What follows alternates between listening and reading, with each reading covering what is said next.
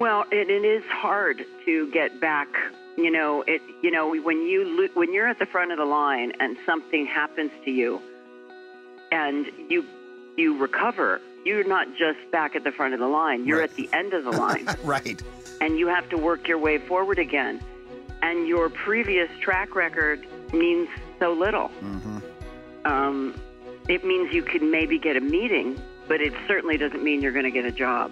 Hi there, and welcome into a brand new week of Celebrity Salute, dedicated to the men and women who serve our country in active duty, our veterans and their families. We're here for you. God bless you. We love you. On each episode, we look for people and stories with some connection to these heroes. I'm Randy Miller. Sharon Stone is an actress, producer, and former fashion model, known for primarily playing femme fatales and women of mystery on film and television. She's the recipient of various accolades, including a Primetime Emmy Award, a Golden Globe Award, and a nomination for an Academy Award. She became one of the most popular sex symbols of the 1990s. She had her breakthrough role with her part in Paul Verhoeven's science fiction action film Total Recall, before rising to international recognition when she portrayed Catherine Trammell in the erotic thriller Basic Instinct, for which she earned her first Golden Globe nomination, and that movie is celebrating its 30-year anniversary this year. Sharon also starred in Casino. Her other notable films include Sliver, The Specialist, The Quick and the Dead, and Catwoman, among many others. We're pleased to have Sharon Stone join us this week right here on Celebrity Salute. Sharon, how are you? That's terrific. Thank you. How are you? Great. It's just that voice. How much of your career has just been that voice? Well, I have done a number of books on tape. And I've done some performances. I did Peter and the Wolf with the symphony. Oh, wow. So I have done quite a few different kinds of vocal performances over the years. I did the movie Ants. Oh, yeah, right. Mm-hmm. And I did a series a long time ago called Harold and the Purple Crayon, which was a children's series. That's great. Yeah, I mean, you just get one of those unmistakable, beautiful voices. And now, we tell a lot of inspiring stories on this show, Sharon. And I think your story right now is so inspirational to so many people. If we could get into that just a little bit. Oh, the story of my brain hemorrhage you're talking about? Yes. Well, no. That's the beginning of the story. The story of your brain hemorrhage and anything like that in your business, you might as well be dead, right? Yeah, well, I think, I've worked with wounded warriors, and I think that, I have a big understanding of that because I had such a very difficult injury myself. I had a ruptured vertebral artery and a massive stroke in 2001, which took me way out of my life and my career, and I had to learn to walk, talk, read, write, and everything all over again, which I'm sure many soldiers have had to face huge catastrophes in their lives. Absolutely. From their service and from being wounded in service.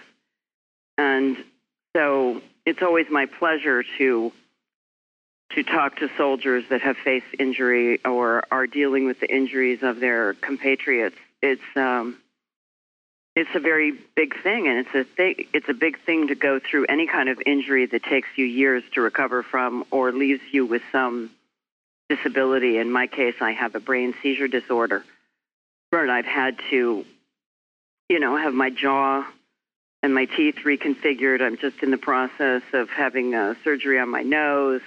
There's endless things that happen when you have a major injury, and it's just a long slog. Right.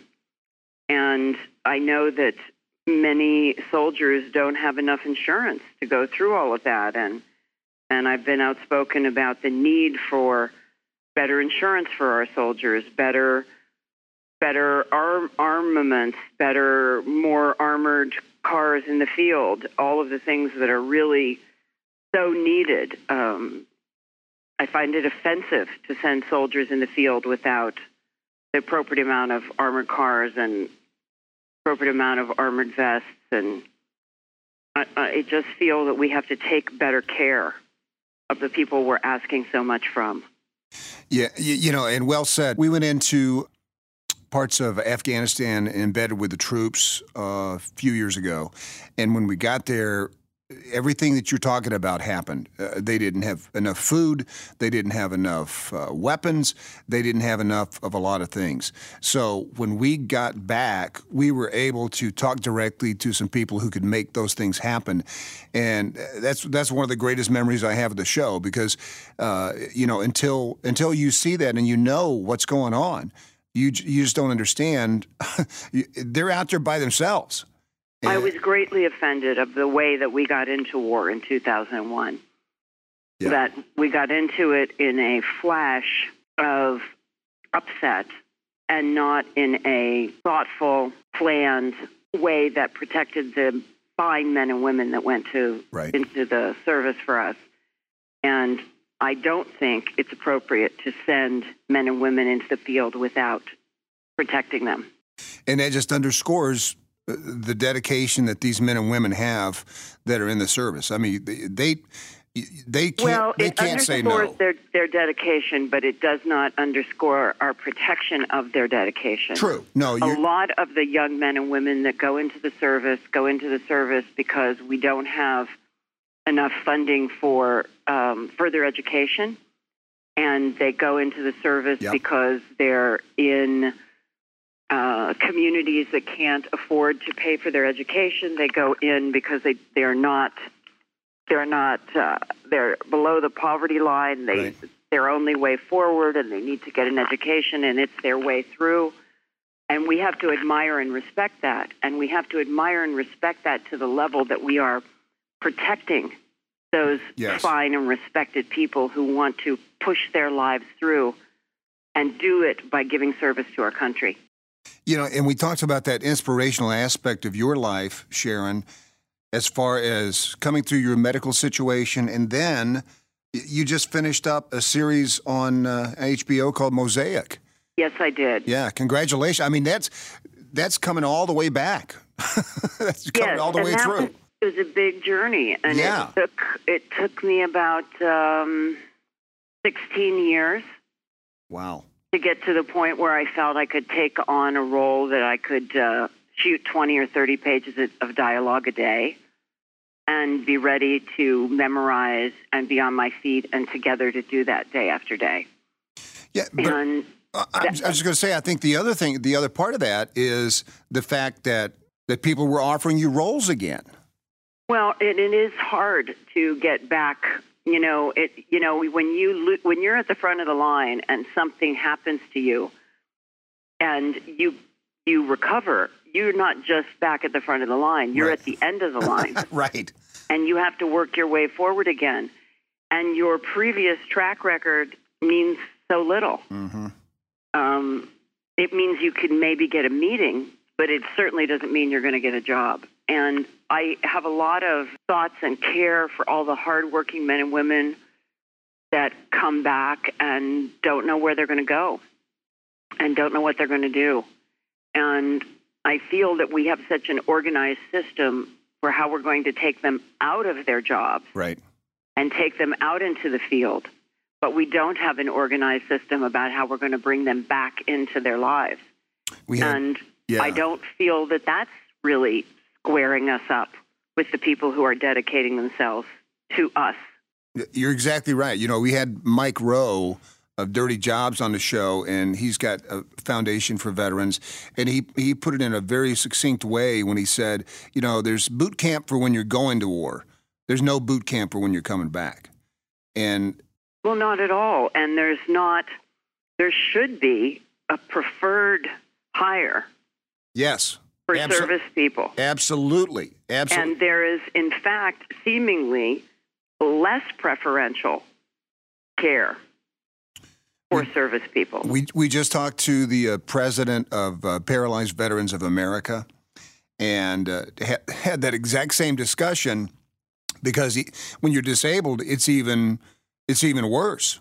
And nobody wants to hire you. And that's the thing. And when we sent people out into this snap decision war in 2001, 60% of our soldiers didn't have insurance or armored vehicles or vests or anything.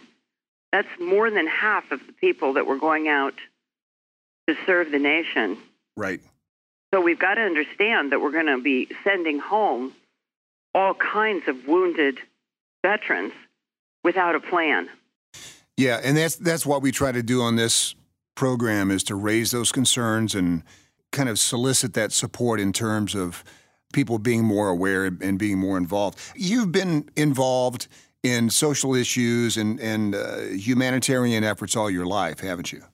Yes, and raising money for Navy SEALs, and trying to help people have some understanding of what it really takes. Because I'm not a proponent of snap decision going to war. I think that should be the last possible choice. Absolutely. And I think no one feels that way more than a soldier in the field. You're exactly right. And that's, when you talked about your work with Wounded Warriors, we partnered with them officially, so they are excellent. A regular member. Could not be more proud about that.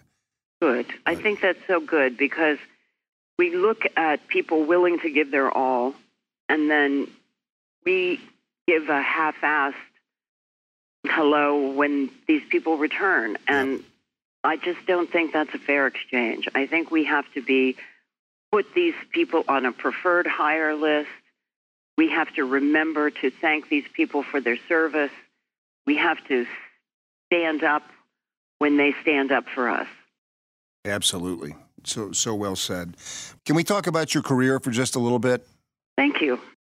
Who is the best actor you've worked with? Well, the best living actor I've worked with, of course, is Robert DeNiro. Who was on this program 4 weeks ago? I really admire Bob, and he's taken such an outspoken position lately, and I have to say that I admire him for speaking out his views, and because he's a very shy person, and he's saying what he really truly believes, and I think that takes a lot of courage and a lot of grit, right? And not concerning himself about what will happen to him or his career. I think he's pretty well set, don't you?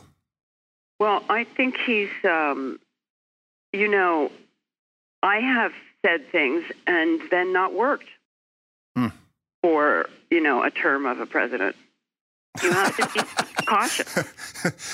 So you can actually point back and say, I didn't work during that presidency. I didn't work during that presidency. It can happen. Wow. And you have to be cautious, because when you say something against the person who holds great authority, sure, a person can crush you. And I think that when people stand up to power and say what they believe for the betterment of the greater good, I think it's a very courageous thing. And I think that we're at a time in the world when things are just reaching such extraordinary chaos, right, that we have to be careful about being sheep. And we have to say yes to things that are correct, and we have to say no to things that we know are intrinsically and basically wrong for the greater good. I don't think anybody's ever going to call Sharon Stone a sheep. Well, I hope not. I really hope not, because I believe in the greater good, and I believe in humanity, and I believe in the goodness that we share. And I believe that it doesn't matter what religion you are, as long as love is your strongest pursuit in your heart, and Absolutely. that you pursue that without unkindness to others. So when you did Basic Instinct, did you have any idea how big that was going to be? Well, when I read it, I knew it was a spectacular script. Yes.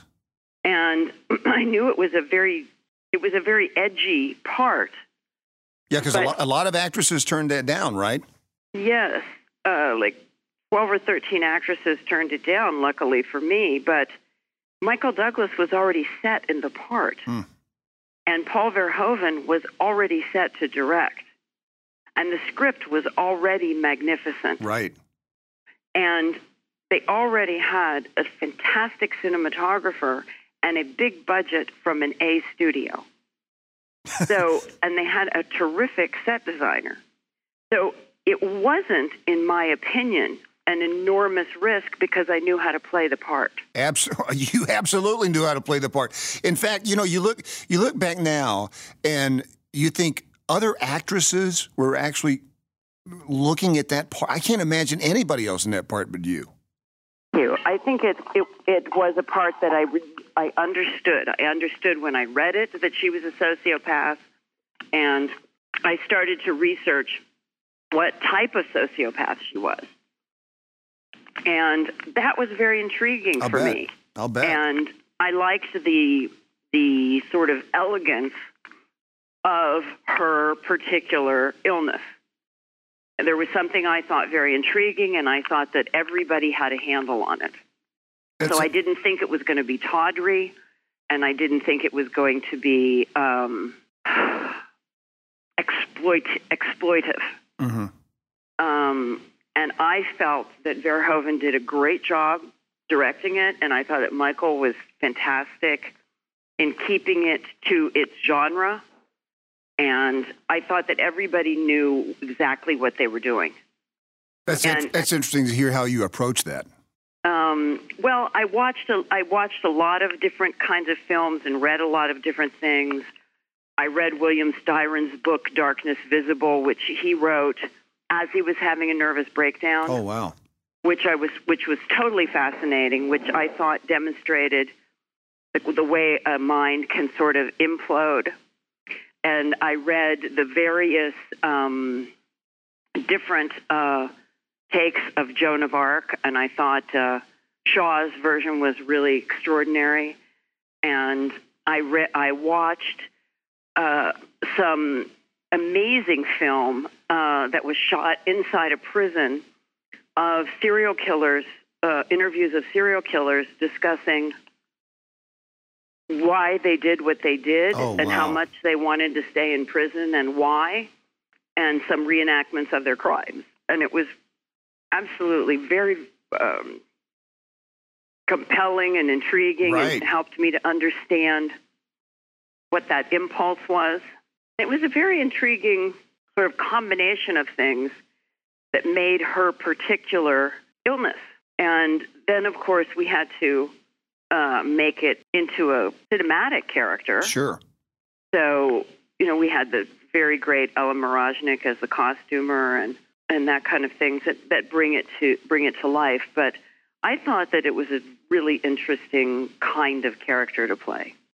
Yeah, and it always shows up on the list of best movies of all time. Oh, thank you. And Sharon, listen, I just thank you so much for taking the time today. Well, I'm a very grateful person to be able to live in a free country, and I'm very grateful to the men and women that risk so much for us. And I have such compassion for them and for what they go through, and tremendous empathy for them, for the suffering that they have to endure. And I just want them to know that having gone through a major crisis, I understand what that means, and that I feel compelled to continue to try to be helpful in that area. Well, thank you so much. And just consider this an open invitation for you or any one of your friends that want to come on the program. We would love to hear from them. Love to hear back from you. Thank you. And I just want to send my kindest and most loving regards to the men and women in the field, and let them know that they're constantly in our thoughts and in our prayers. You have been fantastic. Thank you, Sharon. Thank you. You've been listening to Celebrity Salute. Celebrity Salute is produced by Brainstorm Media and distributed by National Defense Network, with host Randy Miller and executive produced by Nate Herron. Be sure to visit us at nationaldefensenetwork.com. This podcast is available on Apple Podcasts, Spotify, Google, or wherever you get your podcasts. You can also say, Alexa, play the National Defense Network podcast.